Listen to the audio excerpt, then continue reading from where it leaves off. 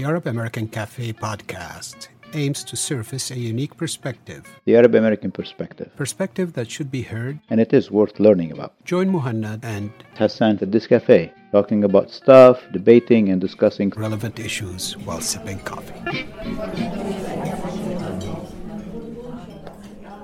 Today at the cafe I talked to Dr. Safwan Badr. He is the chair of the Department of Medicine at Wayne State University and a professor of internal medicine, physiology, and biomedical engineering. He is a clinician who specializes in pulmonary medicine, critical care, allergy, and sleep medicine. Dr. Badr and I covered what takes place when a COVID-19 patient gets admitted to the hospital, going through the different potential scenarios and outcomes, detailing and comparing management options. Let's listen in.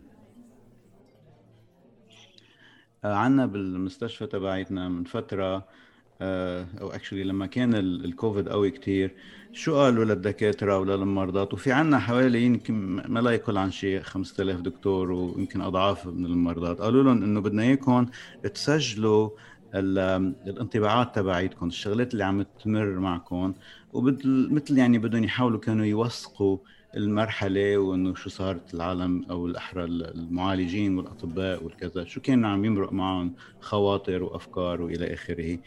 هلا في كتير ناس سجلوا أغلبية الناس اللي سجلوا عملوا سمول هيك كليب فيديو عم يحكوا كيف إنه عانوا وتعذبوا وتألموا وكيف إنه يعني هاي الشغلة كانت ممكن تكون preventable وهيك.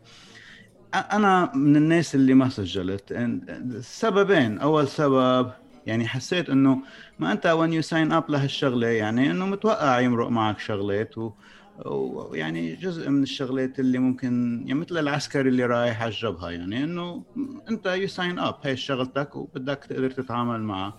بس اللي السبب الثاني وهو برأيي أنا الأهم اللي هو إنه تجربة المريض هي اللي بعتبرها أنا أهم من تجربة الحكيم أو الممرضة أو الدكتورة لأنه المريض عم بيفوت عم يقعد بهالمستشفى مع هالمرض الفظيع ولحاله يعني ما في أخته أمه بنته أخوه عم يمرق بهالمرحلة عم يا أما يطلع يا أما ما يطلع وما في نوع من التوثيق لهالشي ما في نوع من يعني شو الانطباعات اللي ممكن الواحد يكونها لما بيمرق بهالفترة ولحد هلا يعني في كتير ناس بتقلك شو بيصير لما بيفوت المريض على المستشفى وأنا يعني صراحة إنه I'm glad إنه أنت هون لأنه يعني أنت تعاطيت مع هدول المرضى وشفتهم بمراحل المختلفة من مرضهم من البداية لحد النهاية يعني كانت نهاية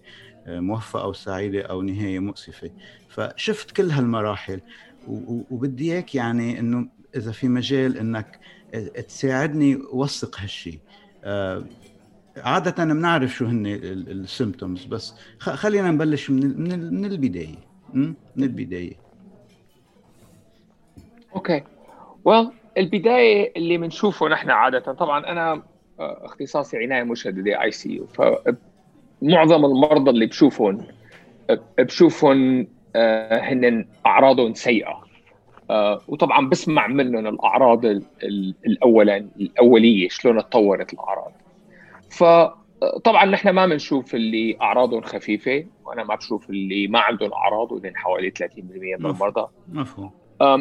فلما المرضى اللي حكيت معهم اول ما دخلوا على العنايه المشدده قبل ما وصلوا لمرحله التنبيب وبعضهم منه ما بيوصل لهالمرحله الاعراض الشائعه المهمه اهم شيء هي الحراره ارتفاع الحراره وضيق النفس وضيق النفس هدول العرضين هن probably اهم عرضين. طبعا في اعراض اخرى سعال احتقان اعراض فقد الشم مفهوم. كلهم هدول اعراض. بس انت قلت ضيق النفس هذيك اليوم عم بحكي مع مريض اجاني عم قال له عندك ضيق نفس قال لي ايه لما بطلع على الدرج. طيب اوكي انا بصير عندي ضيق نفس لما بطلع على الدرج يعني انه شو يعني ضيق نفس وباي مرحله بتصير هالشيء جدي يعني جدي سيريس. هي الفكره انه في ناس طبعا هي معظم المرضى اللي بيجونا بيعرفوا انه هي اختلف عن الوضع اذا واحد قادر يطلع على الدرج وفجاه ما عاد قدر يطلع على الدرج. اهم عرض لضيق النفس هو ضيق النفس بخلال الاعمال اليوميه المعتاده الروتينيه. انت بتروح بتشرب قهوه، بتصب لحالك فنجان قهوه، بتروح على البراد بتجيب قطعه فواكه. هي الاعراض اليوميه. وطبعا هون ببلادنا بالبلد هون في كثير ناس البيوت فيها طابقين، بيطلع على غرفه نومه الواحد اللي ما عم يقدر يطلع. الاشياء اللي عاده معتاده وبتصير مزعجه، هذا تغيير. الاعراض الاخرى اللي بتجي معها بتقلنا انه في شيء مختلف. لما بيصير معها شويه دوخه، شويه دوار، لانه هي ممكن تعني انه البرفيوجن، الترويه عم تنقص. صح. فلما بتصير الاعراض كلها، وعاده المريض بيعرف، اذا المريض او المريضه بيعرفوا انه هي مختلفه عن وضعهم الحالي. بيقوموا بيدوخوا، بيمشوا ما عم يقدروا يوازنوا حالهم. عباره عن مجموعه اعراض متكامله، يمكن ما يعرفوا ليش، بس بيعرفوا انه something is wrong، في شيء مو صحيح. فهي معناتها لازم الواحد ينتبه له. بس يمكن لقضيه ضيق النفس اهم شيء بتختلف عن الوضع العادي، شيء كنت تقدر تساويه برياحه وما عم تقدر هلا. طب هلا هو ضيق النفس والاختلاف اللي عم بتقوله، في كتير منها شغلات بالانجليزي بيقولوا subjective، يعني انه ما فيك تقيسها برقم معين. الحراره فيك تقيسها، الحراره منها subjective objective. باي مرحله بتصير الحراره جديه، وباي مرحله المريض بقى لازم يروح يشوف حدا، ان كان urgent care ولا primary doctor ولا emergency room. Well, I mean عادة هي إذا برأيي أنا بهيك حالة صعب الواحد يعطي معطيات واضحة clear. إذا عموما الواحد عنده أي من هالأعراض، الأشياء مستمرة ما عم يقدر الactivities of daily living، الأشياء اليومية عم تأثر عليه، في أعراض أخرى معها، مع حرارة، خصوصي إذا في قصة إنه يمكن شو ما كان السبب، ضيق النفس بالأشياء اليومية اللي عادة كانت سهلة وصارت صعبة ما هو عرض لازم يهمل، سواء كان كوفيد أو مو كوفيد. صحيح. لأنه هذا يمكن يكون احتشاء، يمكن يكون عرض قلبي، يمكن يكون شغلة بالصدر. فأنا هذا بالنسبة لي هذا عرض لازم الواحد يتابعه. أنا امبارح كنت قادر أمشي وصل على سيارتي وأدخل على المبنى، اليوم ما عم بقدر. هذا مو عرض لازم يهمل. وبعتقد أي واحد عنده هيك عرض regardless مهما كان السبب لازم يتابعه. معك أنا. يعني هو بدلنا نعرف أنه تعريف الحرارة المرتفعة هو 98.6، فأي شيء فوق 98.6 فahrenheit يعتبر حرارة مرتفعة. ومثل ما عم تقول صفوان، يعني أنه الواحد بيعرف حاله وخاصة بهالأيام، يعني أنه نحن عم نتعامل مع مرض معدي بشكل كبير وأحيانا مميت، فما لازم الواحد يتماهل انه والله اوكي وبتروح وكذا. لا، روح شيك حالك ونشاف وبقى depending، يعني حسب قديش الحالة صعبة وشو وضعك، بقى فيك تختار انك تروح لعند الارجنت كير سنتر، او اذا كان الحكيم الشخصي تبعك قادر يشوفك بسرعة شوفه، لو الا على الطوارئ، على الامرجنسي روم.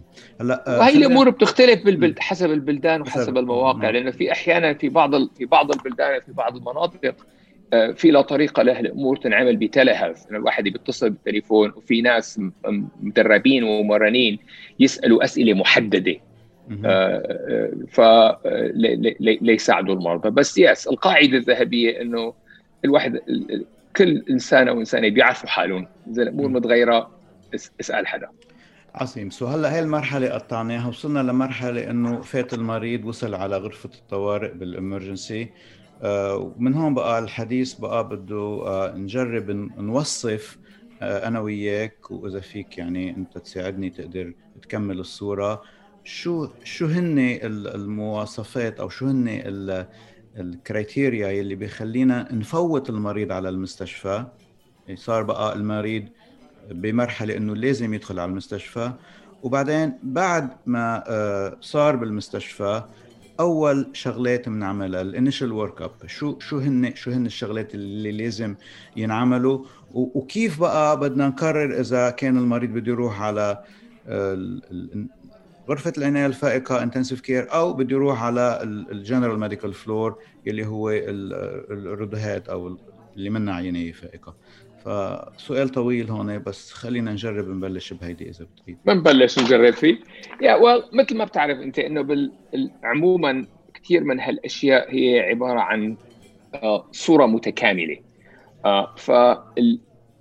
واحدة من أهم الأشياء اللي بنشوفها سواء كانت بالإي آر بالإمرجنسي أو إنه شو درجة الأعراض.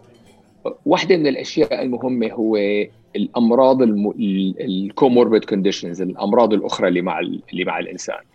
فإذا عم نتعامل مع مريض أو مريضة عمرهم 25 سنة وما عندهم أي أعراض وعندهم شوية ضيقة نفس، أحيانا بيحاولوا يعالجوهم بالبيت لأنه المشافي كمان بتتعبى ما بتقدر تلحق.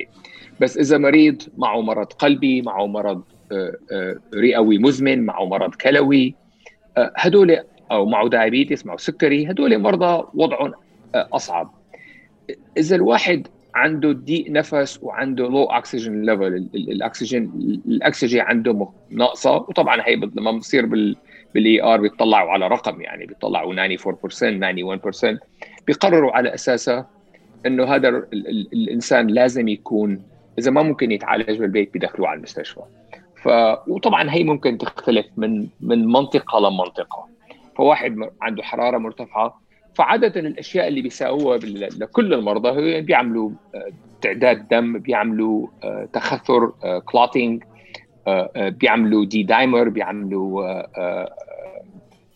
صورة صدر، بيعملوا انزيمات قلبية، بيعملوا اي كي جي. فلما بيعمل هالصورة كلها بيشعروا انه ما ممكن معالجة الإنسان، لازم يكون بالمستشفى.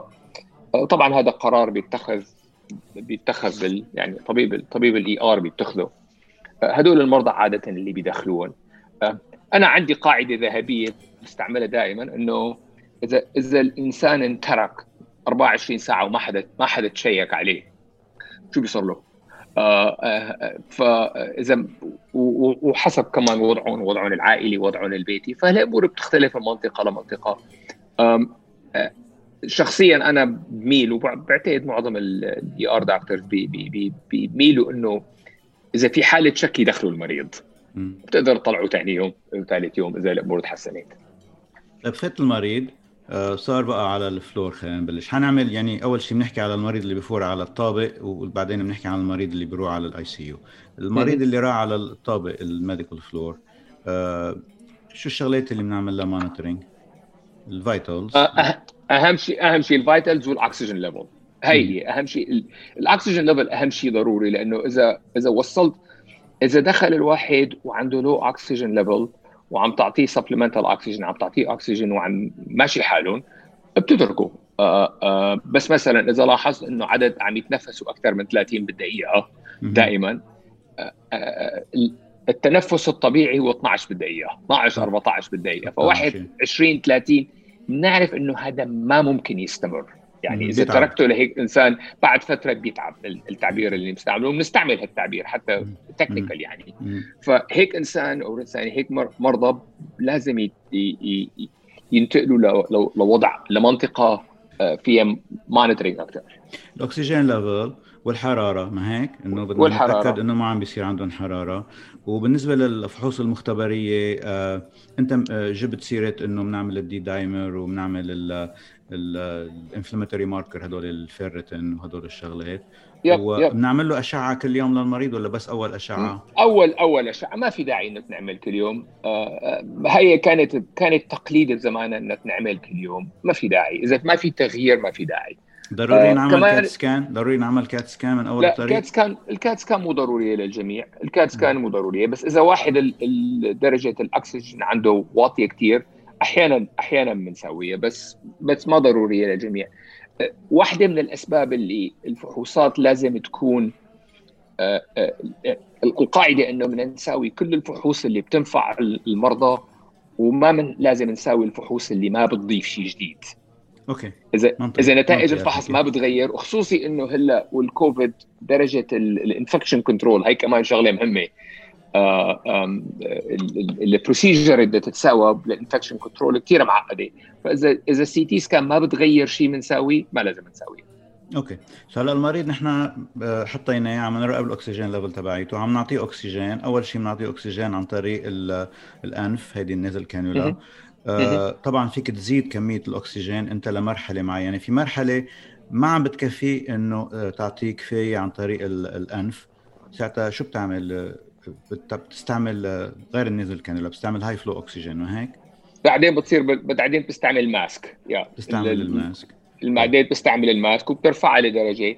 بنحاول ما بنستعمل اي شيء ممكن يساوي نيبيوليزيشن، في خلاف على انه بتعمل الهاي فلو. لما بتعمل الهاي فلو لانه بترفع اكثر بالغرفه. بس الفكره الاساسيه لما بيوصل انه عم تزيد الاكسجين ليفل وما عم تتحسن الاكسجين، هون لازم الموضوع انه نفكر يا بالعنايه المشدده يا بالانترميديت كير. واحده منهم انه بمنطقه تكون مونيتورد اكثر. لانه انا اكثر شيء بخوف هو جوهد. لكن بدي اسالك انه باي وقت انت بقى حتقول انه ما فيني اعطيه اكسجين اكثر من هيك بالغرفه؟ يعني شو يعني؟ طبعا انت بدك الاكسجين ليفل بالجسم يكون اكثر من 92%، ما هيك؟ 94 بنحاول حتى 94%. بس يعني انت زدت له النزل كانيولا، زدت له، وصلت لمرحله بقى بدك تعطيه اكسجين اكثر، بتعطيه الماسك، ما هيك؟ لما بتوصل لمرحله بقى الماسك ما عم بكفي، هون بقى الحديث صار انه كيف بدنا نعطيه اكسجين لهالزلمه بما انه الماسك ما عم بكفي، ما هيك؟ بالضبط. وهون الوضع بيختلف بقى حسب الظروف المشافي واعداد المرضى. لما كان عدد المرضى زائد كتير، اذا العنايه المشدده ملانه بالمرضى، اضطرينا في فتره من الفترات اضطرينا نعطي مرضى حوالي 100%، يعني اكسجين 100%. هو بالماسك ما بيوصل ل 100% حتى لو حاولنا، 80% بيكون بالفلور العادي، لانه ما كان في محلات بالعنايه المشدده. فهو اذا سره العنايه المشدده متواجده ومو مشكله، لما بتوصل وهي حتى قبل ايام الكوفيد، لما بتوصل لمرحله انك بدك تعطي الانسان 100% اكسجين 100% بماسك، هدول بنحاول نبعثهم للعنايه المشدده، هدول بنحاول نبعثهم على الاي سي يو. بس ما هذا كمان بيختلف حسب كم سرير عنايه مشدده موجود بالمستشفى. صحيح. فكتير في اشياء اضطرينا نغيرها، مو لانه ما بدنا، بس لانه الوضع هالموارد مو متواجده. طيب قبل ما نوصل على العناية المشددة، شو هن الأدوية اللي ممكن تكون عم تعطيهم للمريض بهالفترة هيدي؟ هي بقى الشغلة اللي بتختلف من مستشفى لمستشفى ومن من منطقة لمنطقة. وطبعا الكل بيعرفوا انه تغيرت كتير اشياء خلال ال6 اشهر 6 اشهر عمليا، صار لها سنة الحكاية. طب الدوايين الاساسيين هن الداكساميثازون والريمديسيفير، هدول اللي وطبعا كل مستشفى لها قواعدها. مثلا بمشفانا الدكساميثازون بنقدر نعطيه، بس الريمديسيفير بده يا الاي دي يا الاي سي يو دكتور انه يوافقوا عليه. فهدول هن الدوايين الاساسيين اللي بينعطوا. المهم انه ما في اي واحده من الادويه اللي تستعمل في كوفيد مدروسه لدرجه انه نعتبرها ليفل 1 كرايتيريا. اوكي. نحن عنا بيعطوا الريمديسيفير جماعه الهوسبيتالست، يعني انه ما بدك موافقه من الاخصائي تبع الامراض المعديه. ستيرويد عم ينعطوا بالامرجنسي روم، يعني مدى ما اكتشفوا انه هالمريض ممكن يكون عنده كوفيد، حتى قبل ما يكونوا متاكدين اذا كان في يعني هاي سسبشن اندكس، بتلاقي بلشوا له دكساميثازون بالامرجنسي روم. وعنا نفس الشيء، الدكساميثازون بينعطى للجميع، وهذا الدكساميثازون صار ستاندرد. الريمديسيفير حسب المناطق وحسب الافيلابيلتي، بس سهل بالنسبه لنا، يعني ما هو انه مو صعب، يعني هي عباره عن تليفون. طيب بتعطوا انتي بايوتكس بهالمرحله شيء؟ لا، الا اذا كان في شك secondary bacterial infection. بسكندري بكتيريال انفكشن. مو هي قاعده. لا. التوسي بتاعته توسيليزوماب عنا لا.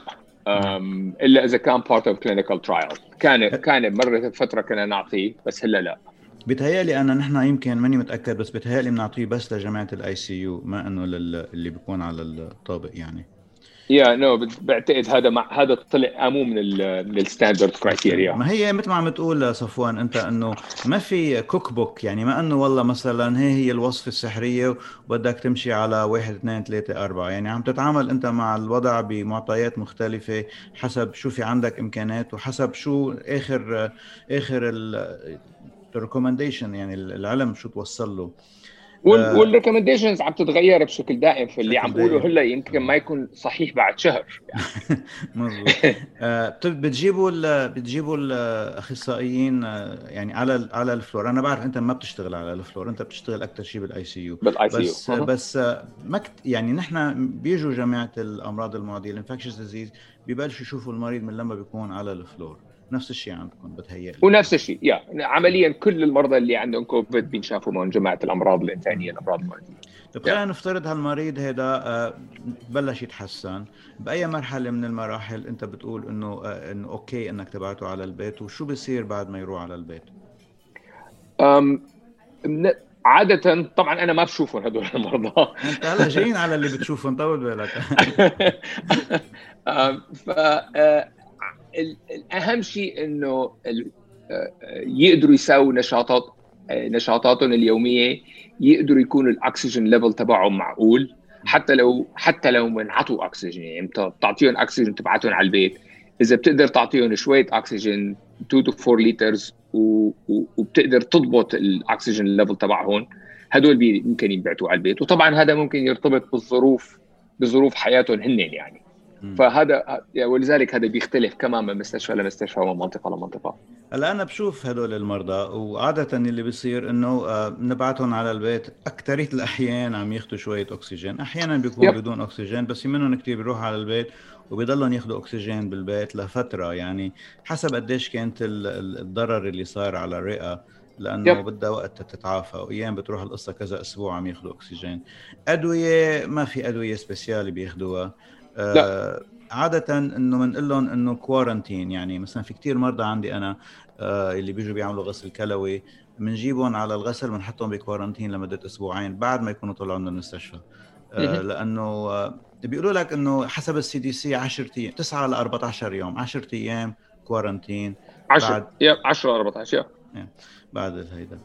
وعادة يمكن بتوافقني بالرأي انه حسب شو في عنده امراض جانبية وشغلات البيس لاين تبع المريض هي اللي بتقرر كيف حيتحسن. يعني اذا واحد كان عنده مرض قلب، اذا كان مدخن، اذا كان عنده سكري، اذا كان كبير بالعمر، يمكن ما يتحسن بنفس السرعة اللي ممكن يتحسن فيها واحد ما كان عنده شيء. مزبوط. هي هذا من اهم الاشياء، وهي حتى هي اللي بتقرر يعني مين بتسوء اعراضه، مين بيدخل بالاي سي يو، مين بيموت، يعني احتمالات الوفاه بالامراض الاخرى. طب خلينا نحكي بقى على اللي بيجيك المريض اللي بتكون احواله ما منيحه، ان كان بدايه من لما اجى على غرفه الطوارئ بالامرجنسي روم، او اذا كان افترضنا على الفلور على الطابق وتدهورت اموره. يعني انا بذهني مقسمهم لنوعين من المرضى، فيك تصلح لي. عندك المريض اللي بتفوتوا على المستشفى على الانتنسيف كير لانه الاكسجين بجسمه صار واطي كتير لدرجه مثل ما كنت عم بتقول من شويه انت انه لازم يكون بقى بالعنايه الفائقه. او الجزء الثاني او النوع الثاني من المرضى اللي بيفوتوا بيسموها سايتوكين ستورم، اللي هي بيصير في عندهم الالتهاب الكبير اللي بيتطور بكل جسمهم لدرجة انه عم يتحولوا لحالة شوك. يعني معقول هالتقسيم هالجزئين؟ هذا التقسيم صحيح. والمرضى الأصعب هن اللي بتصير عندهم اللي بيسموه السايتوكاين ستورم، اللي عبارة عن مالتي اورجان فيلير، يعني كل جزء من جسمه، كل الأعضاء بتسوء.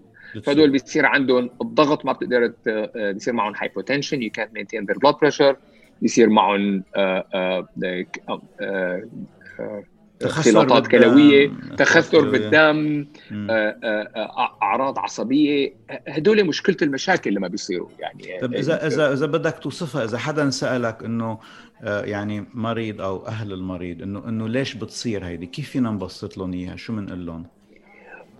الطريقه الوحيده اللي وهي بتصير مو بس بالكوفيد، يعني بالاي سي يو بنشوفها باشياء كثيره، انه شخص بيصير معه التهاب او ذات رئه او التهاب باي وبتضل محليه، وفي اشخاص اخرى في اشخاص اخرين كل الطريقه اللي انا عاده بشرحها للمرضى حتى قبل كوفيد، انه واحد صار حريق ببيته وضلت بغرفه، والثاني صار حريق ببيته احترقت الحاره كلها.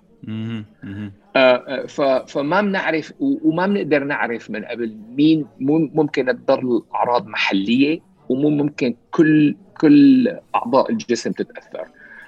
وطبعا بتصير لما بتتاثر كل اعضاء الجسم بدك تعالج كل وحده لوحدها، يعني لانه بدك تعالجهم كلهم، لانه كل وحده علاجها يعني نوعا ما يختلف. يلي بيصير كل في عنده جلطه بده ملين شو اسمه ده بلاد سينر، يعني انه يلي بيصير في عنده فشل كلوي بده غسل كلوي، اللي بيصير في عنده ضغط واطي بدك تعلي له ضغطه. يعني ما انه والله في وصفه سحريه لكل هالشغلات. والمشكله انه هالامور بتصير كلها مرتبطه ببعضها. فمثلا بنشوف مرضى بيصير معهم قصور كلوي، وبعد فتره بيصير بسبب التخثر بتتخثر الكاثيتر المحطوطه لهون، وهي بنشوفها بيصير معهم بينزل الضغط، وما عم نقدر نعطيهم اناف اكسجين على المنفسي على الميكانيكال فانيليتر. بس لما بتزيد الميكانيكال فانيليتر بيرجع بينزل ضغطهم اكثر. بتعطيهم سوائل لترفع ضغطهم، بتتعبى الرئه مي، بدك ترجع على الضغط. فالمشكله انه بتصير توازن كثير قلق. ولذلك هدول بدهم يكونوا بعنايه مشدده قادره على ان تتابع كل عرض وكل تفصيل ساعه بساعه، واحيانا دقيقه بدقيقه. عاده اللي بيوصلوا لهالمرحله عندهم سايتوكين ستورم، ما كتير يعني وضعهم حرج لدرجه انه اكثريه الاحيان يمكن ما تكون النتيجه ايجابيه. هدول المورتاليتي تبعهم هاي. بس واحده من الاشياء اللي ممنع يعني حتى ما حدا عنده تفسير واضح لها، بأبريل لما بلد مارش وأبريل المورتاليتي كانت بالاي سي يو شفتها حوالي بال 50 ل 80% حسب المشافي. اللي ملاحظ هلا انه حتى بالاي سي يو المورتاليتي تحسنت. وما بنعرف ليش، بس واحده من التفسيرات انه بالبدايه ما كان في ريسورسز كفايه، فيبدو انه هلا الريسورسز والسيستم صارت مطوره اكثر، انه صارت العمليه اوضح، لانه ما عندنا علاج اخر غير نتائج المرض. فيبدو بس لانه الاي سي يو صارت متعوده وصار عندها سيستم اوضح، يبدو انه المورتاليتي عم تتحسن. طب خلينا نحكي على الفنتيليتر. اول شيء انه قبل ما تحط حدا على الفنتيليتر، يعني عاده بالاحوال الطبيعيه لما بيكون بدك تحط حدا على الفنتيليتر بدك تحكي مع المريض وبدك تحكي مع اهله. شو بتشرح لهم؟ شو بتقول لهم؟ شو هو الفنتيليتر وكيف بيشتغل how does it like to be vented؟ يعني انه كيف الواحد بيحس اذا كان vented؟ اهم شيء بقول لهم انه الجهاز التنفسي غير قادر على القيام بمهمته. فاذا بنترك المريض او المريضه بدون الآلة اللي بدها تساعدهم، ما بيقدروا، يعني حياتهم بتتوقف، بيموتوا. فالمنفسة عمليا هي الرافعة اللي عم ترفع التنفس لمرحلة معقولة. الوجود على المنفسة على الميكانيكال فانيليتر صعب تحمله. ولذلك كل المرضى اللي بنحطهم على ميكانيكال فانيليشن بنعطيهم أدوية عمليا بيناموا. بنسمع الناس بيقولوا ميديكلي اندوس كوما، وبيستعملوا هالتعبير. هو عبارة بنعطيهم أدوية لحتى يكونوا مرتاحين، لأنه صعب الواحد يقدر يكون في انبوب بقلب الرقامة، بقلب التريكيا،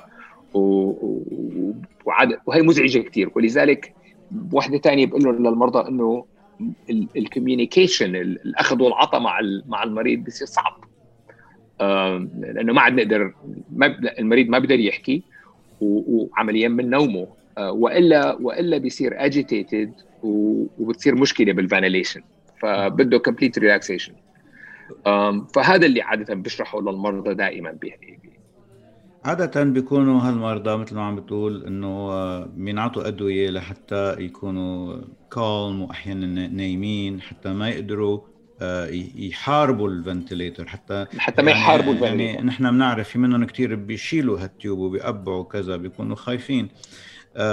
بيسألوك عادة انه كيف عم ياكل هالمريض، كيف عم يظهر، كيف عم بتجيك اسئلة احيانا؟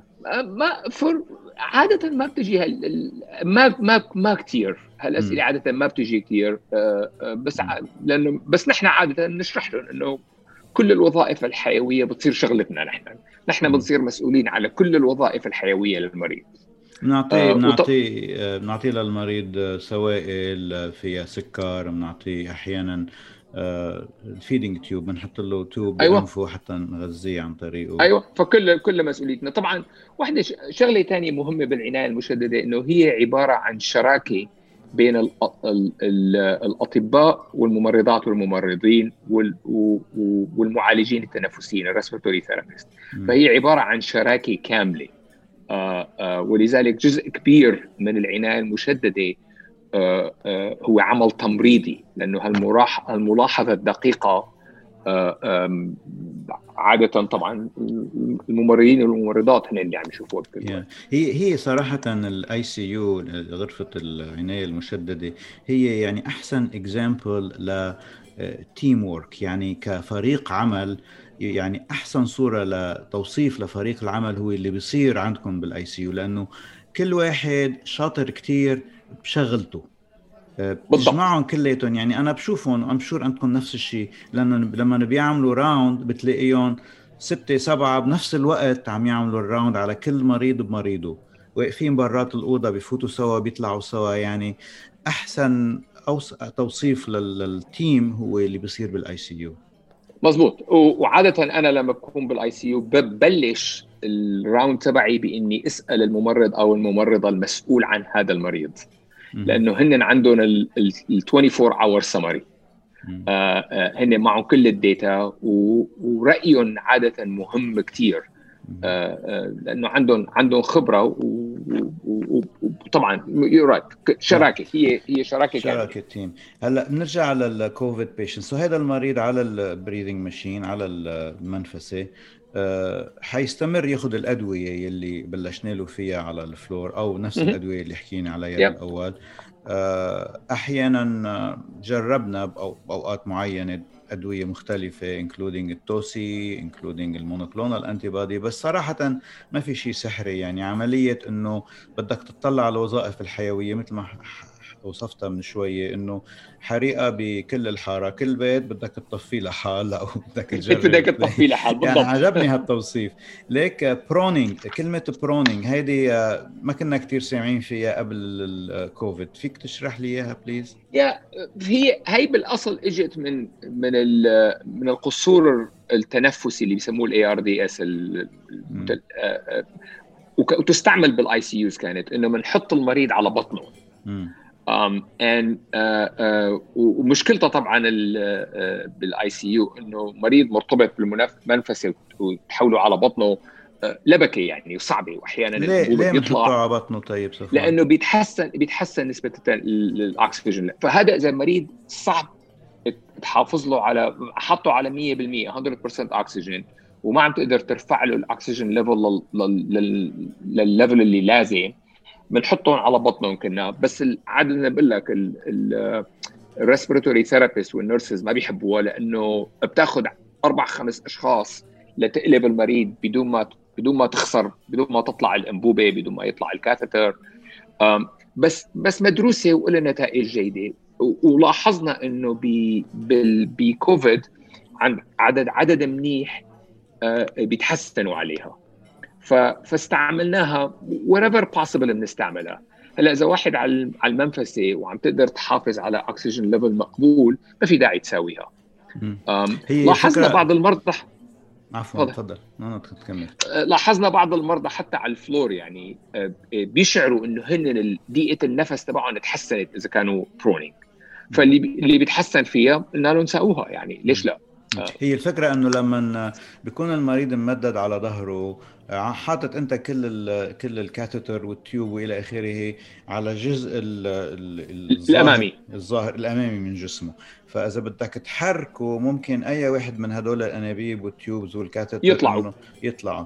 وعملية انه ينام على بطنه، يمكن اشرح لي اياها اذا انا غلطان، بس بيتهيأ لي انه الجزء السفلي من الرئة بيصير ناو قادر يتنفس، لانه السوائل كلها تتحركت بجسمه من محل ايوه لمحل. هذا هو السبب، عم بتحرك، عم بتغير اللي هو جزء سفلي، انه هو بالرئة الرئة بنحكي فيها نحن واقفين، الجزء السفلي هو الجزء الخلفي. لما بيكون نايم وحتى لما بتكون واقف الجزء السفلي هو الجزء الخلفي. فلما بيكون نايم الجزء السفلي هو الجزء الخلفي. بتقلبه عمليا عم تغيرها. طبعا اذا بتخليه 24 ساعه ما عاد البرونينج، فهي المفروض تتساوى لفترات محدده وبترجعوا بعدين 4 ساعات هيك شيء. ايوه 4 ساعات. طيب هلا المريض افترضنا انه ما تحسن، هون بقى بهالحاله لايمتى بدك تضلك حاطط له التوب بحلقه؟ هي انت تحطه على المنفس، بدك تفوت له تيوب بحلقه تيوصل على الرئه، هذا ما فيك تتركه فور لونج تايم. وهي المشكله الاساسيه. عندنا مرضى كتير كوفيد لهم بالعنايه المشدده فتره منيحه ما عم يتحسنوا، ما بتقدر تخليه بشكل دائم. متى ما بلش يصحى المريض شوي، فعادة بتقلبهم لتريكاستمي، هي عبارة عن بالرغامة بتعمل فتحة بالتريكيا. بهالطريقة الفم والبلعوم حر، يعني بيقدر وأسهل للمعالجة. طبعا هي لها مشاكلها، لأنه أخذهم على الOR بدها بروسيجر خاصة مشان الانفكشن كنترول، يعني مشان المرض. فهذا السبب، هذا الجزء الثاني اللي نساويه. في بعض المرضى لما بيسوقوا كتير ووضعهم العام يعتبر جيد، بعض الاي سي يو داك، بعض الاطباء العنايه المشدده بيحولوهم على الاكمو، اللي هي عباره عن القلب والرئه، بتخلي كل الاكسجين خارج الرئه. طبعا حتى هذا بمرقوا الدم بمكنه، بصير الدم بياخذ اكسجين من المكنه راسا مش عن طريق الرئه. ايوه مثل ما بنساوي بالضبط اذا واحد عم يعمل له عمليه قلب مفتوح، عمليا كل الدم بيطلع لا عم تفكر فيها كرئه صناعيه جانبيه عمليا. طبعا هي لها مشاكلها ولها صعوباتها. بس متى ما وصل المريض لمرحله انه يضطر ينعمل له تريكاستمي، هي بتصير الموضوع الصعب. ما حدا بيعرف قديش منضل. في بعض المرضى قد ايه حيقدر يستمر المريض هيك؟ قد ايه حيقدر يستمر المريض؟ اللي بيصير مع الاسف باحيان انه الاعضاء الاخرى بتسوء بشكل انه بنوصل لمرحله انه بنعرف انه مهما طولنا هالمريض ما راح يشفى. معركه خسرانه وبيصفى بقى، وما في قاعده ذهبيه انه ايمتى بتعرف انه المعركه خسرانه. فهي بتصير الأساس فيها هو حوار دائم مع الأسرة.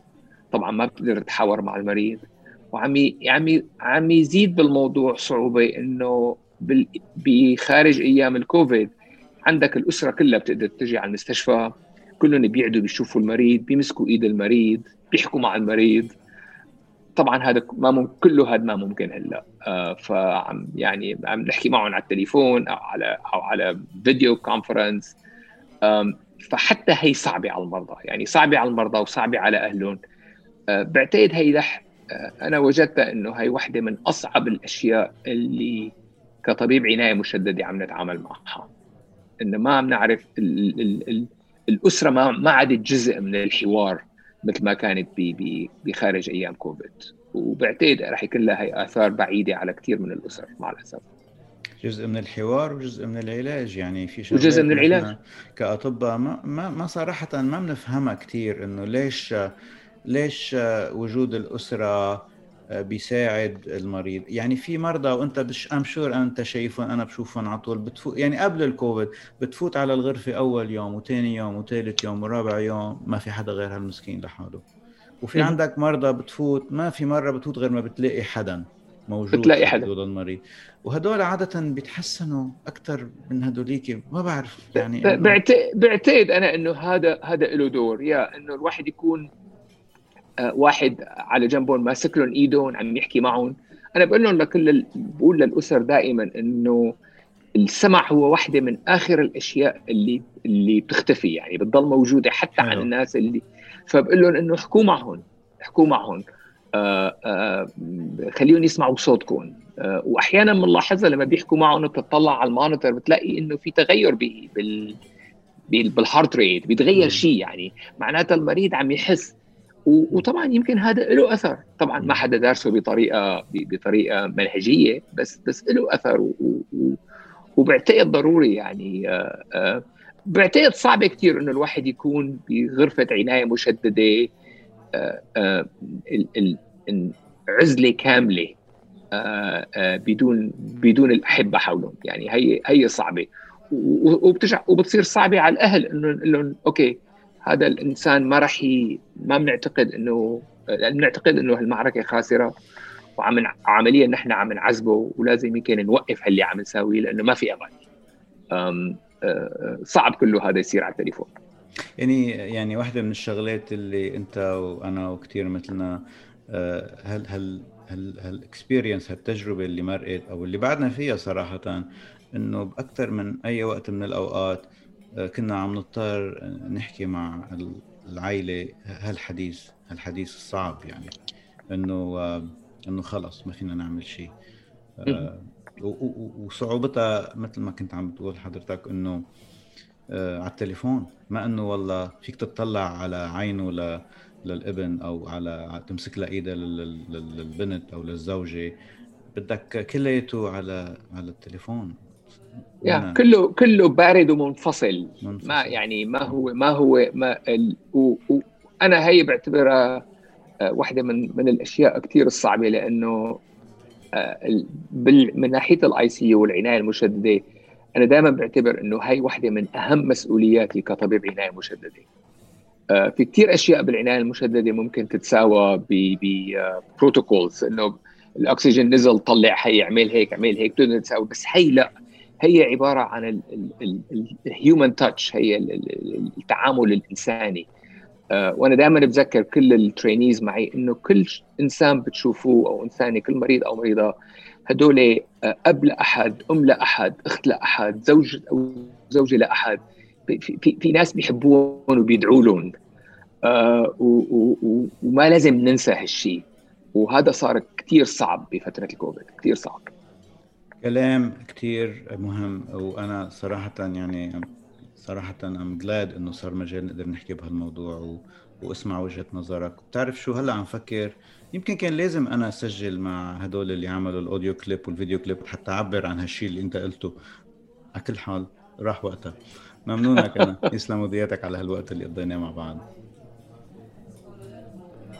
So this was the conversation at the cafe this time. Please share it, subscribe to the podcast, email your ideas and thoughts to podcast@arabamericancafe.com, or connect with us on Twitter @AA Cafe Podcasts.